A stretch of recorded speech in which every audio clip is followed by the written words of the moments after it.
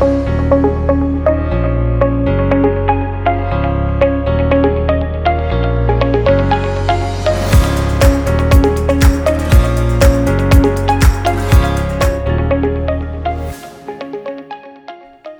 to the Cornerstone Podcast presented by Global Grace Ministries. I am Francis Westo, the host of the podcast. This episode is the first of the series, The Marks of Christ in a Believer. For the next few weeks, we will be discussing some of the qualities or characteristics that reveal the marks of Christ in us. I recently had a conversation that inspired the subject that we will be discussing in this series. Someone I know was commenting among a group how someone that says he is a Christian keeps doing something dishonest. I told them that in the same way that going to McDonald's does not make me a Big Mac, going to church does not make someone a Christian. One of the ladies I was talking with asked, "Then what makes someone a Christian?" Before I could answer, another woman responded, "To be a Christian, you need to believe in Christ," and then turned to me and asked, "Right?" To which I said, "Wrong. If believing in Christ will make us Christians, the devil will be one because he for sure believes in him." It took some time, but I was able to explain more or less to the people I was with how you can know Christians by their fruits.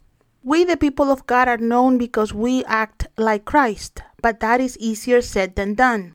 If we are honest with ourselves, under the covering of freedom from the law, some Christians now act more like the world.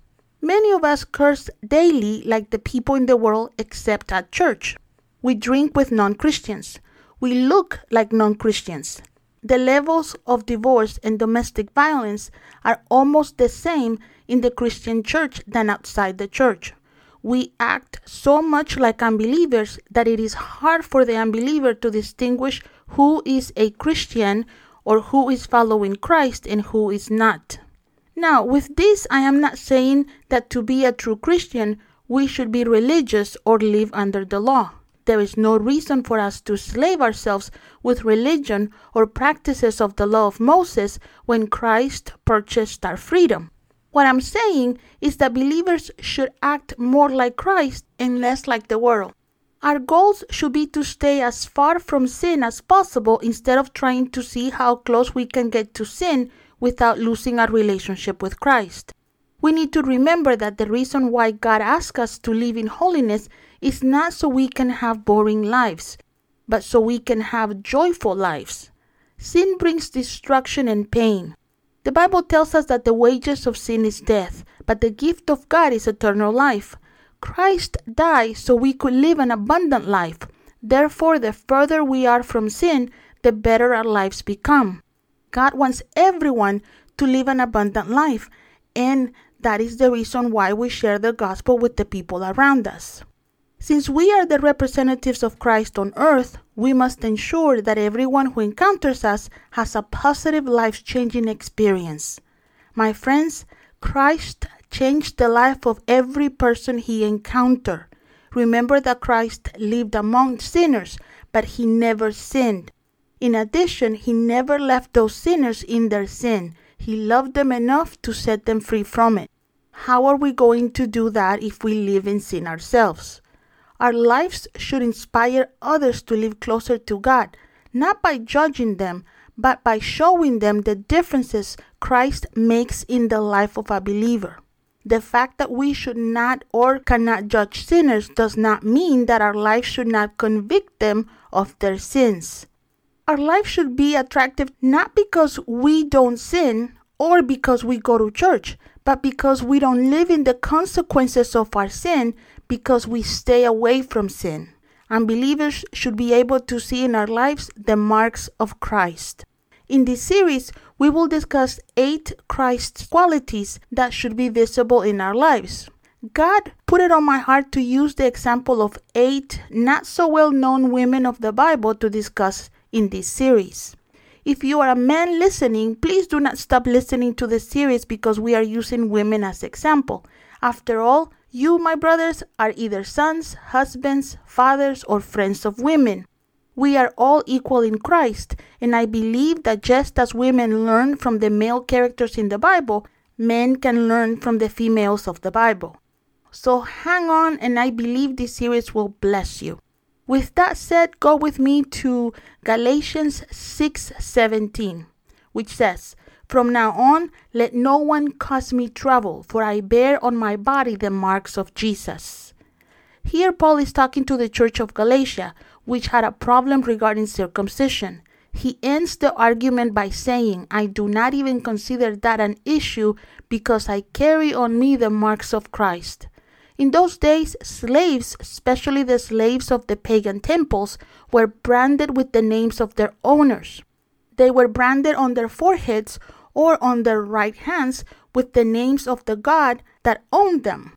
Here Paul was saying that as a follower of Christ, the mark or the brand of Christ was on his body for the entire world to see. Circumcision is no longer what distinguishes Christians from the non-Christians. What distinguishes Christians from the non-believers are the marks of Christ. Everyone could see that Paul belonged to Christ, not as a slave out of obligation, but as a servant by choice. In regards to Paul, he had many marks from the stoning, the beatings, and the shipwrecks he had suffered for Christ. But the marks of Christ in us are qualities that we should possess to bless others. They are the characteristics that distinguish us from the people who do not know Christ. One of those marks of Christ, and the one I want to talk to you about today, is integrity. The quality of being honest and having strong moral principles. Integrity is a personality trait involving solid principles and a strict code of ethics to guide our actions even when no one is watching. Jesus is the true example of integrity. People of integrity or upright people put God first in everything they do. 1 John 2:6 tells us, "Whoever says he abides in him ought to walk the same way he walked." I believe that an excellent example of a woman of integrity or of an upright person was Jehosheba, who bravely rescued her nephew Joash from his murderous grandmother. Go with me to 2 Chronicles chapter 22, and we will read verses 10 through 14, which reads, "When Athaliah, the mother of Asahiah, saw that her son was dead, she proceeded to destroy the whole royal family of the house of Judah. But Jehosheba, the daughter of King Jeroboam, took Joash, son of Asahiah, and stole him away from among the royal princes who were about to be murdered, and put him and his nurse in a bedroom. Because Jehosheba, the daughter of King Jeroboam, and wife of the priest Jehoiada, was Asahiah's sister, she hid the child from Athaliah so she could not kill him. The child remained hidden at the temple of God for 6 years when Athaliah ruled the land." We have here a story of how God used an upright woman to save a king's life and preserve King David's lineage. God promised David that one of his descendants will always sit on the throne of Israel. As we know, God always fulfills his promises. Today, Jesus Christ, a descendant of King David, sits on the throne of the New Jerusalem. However, the fulfillment of that promise was in danger when Athaliah, the daughter of King Ahab and Queen Jezebel, usurped the throne of Judah by killing her grandchildren. My friends, sometimes watching the news, we think that the evil acts we see nowadays are the worst in history. But here we see how thousands of years ago, a grandmother killed her grandsons because she wanted power. Nevertheless, this evil woman Athaliah had a stepdaughter named Jehosheba who was her opposite. Jehosheba was a princess by birth. Though her father was the king, it is believed that her mother was one of his lesser wives. She chose to leave the palace to marry Jehoiada, a priest, but because she was a member of the royal family, always had access to the palace. When she saw that her stepmother intended to kill every family member that could sit on the throne, she risked her life to rescue her youngest nephew, Joash, who was a 1-year-old baby, and hid the young boy for 6 years. This brave woman, in my opinion, is one of the best examples of a strong woman in the Bible. She exhibited bravery and selflessness. She exhibited integrity.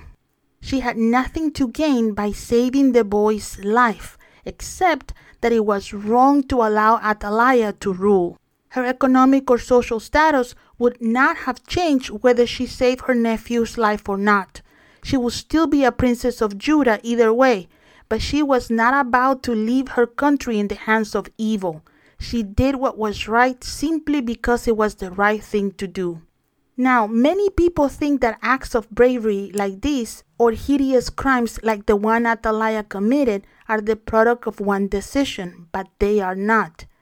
Using the many public shootings in the United States last year as example, we can see that every shooter did not wake up one morning and decided to kill people in his community. All of them had severe issues that through time took them to commit those crimes. In the same way, most people think that people who have made history doing excellent deeds one morning decided to be good unexpectedly. That is not the case. Integrity is something that is nurtured. It is developed. An upright person always does what is good or correct. An upright person always puts God first. We see that in the life of Jehoshaphat. This princess of Judah put God before family when she left the palace and married a priest. She put God before family by not acting like her stepmother, risking her life to save her nephew and keeping him hidden for 6 years. Can you imagine how hard that must have been? The Bible says that she kept the boy and his nurse or nanny hidden. That meant that she provided food, clothing, medicine, and everything else the future king and his nanny needed for 6 long years. Think about what you were doing 6 years ago. That is how long this woman risked her life to do what was right. If you read 2 Kings 11, you will see that she also put God before family when her and her husband decided to have the young prince crowned. They risked their lives exposing him to the people of Israel and asking the guards to defend him, and then they killed the evil queen. Many things could have gone wrong, and they knew it, but they had to do what was right before God, and God honored them. This story sounds amazing, but I am sure it did not seem amazing to the wonderful people who risked their lives to do what was right. Nevertheless, Jehoshaphat and her husband were people of integrity. My friend, as a true follower of Christ, we need to be people of integrity. We need to do what is right even when no one is looking. We may not have to save the life of a king, but God for sure will use us as an example of integrity in front of people around us. How can we testify about Christ at work when we behave worse than non-believers? An upright person is a great worker who gets to work on time and does his job with excellence. A person of integrity does not bear false testimony. It is not part of the office gossip or does not participate in foul conversations. Our decisions should always be based on our biblical principles rather than on what is popular or politically correct. We are not to judge people, but we are to be examples of good conduct. We should be people who put God first in every single decision we make. From experience, I can tell you that to have the mark of Christ of integrity will sometimes demand you to leave some people behind or to be left behind by some people. It may cost you a promotion, a raise, popularity, or a title. It may cost you a shortcut in life, but believe me, in the end, God always blesses upright people.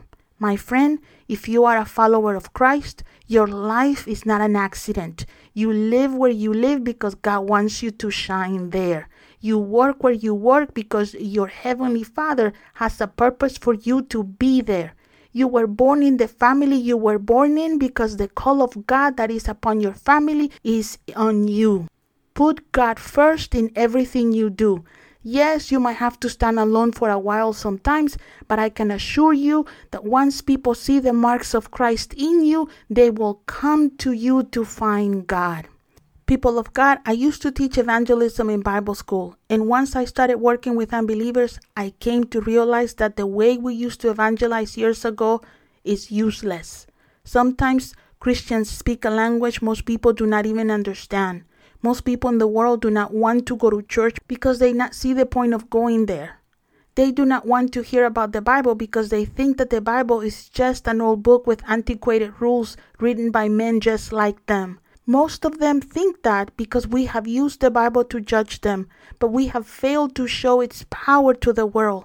However, trust me, people accept the message of Christ once they see the marks of Christ in your life. Once people recognize Christ in you, they will give you a chance to shine for Him. Jehoshaphat risked her life to make sure David's lineage survived. You may have to spend your life making sure people around you know the true Christ. That is not easy, but it is better than the alternative. To believe yourself to be a Christian who no one can recognize as one is a terrible thing. To call yourself a Christian and live in the consequences of sin is the saddest thing on earth. People of God, it is time that we, the church, show the world that true Christians carry on them the marks of Christ. Thank you so much for the time you spent with me today. To send us your questions, comments, or prayer requests, please write us at info@globalgraceministries.com. Or you can also send us regular mail to 8850 Williamson Drive, Box 603, Elk Grove, California, 95624. Be blessed.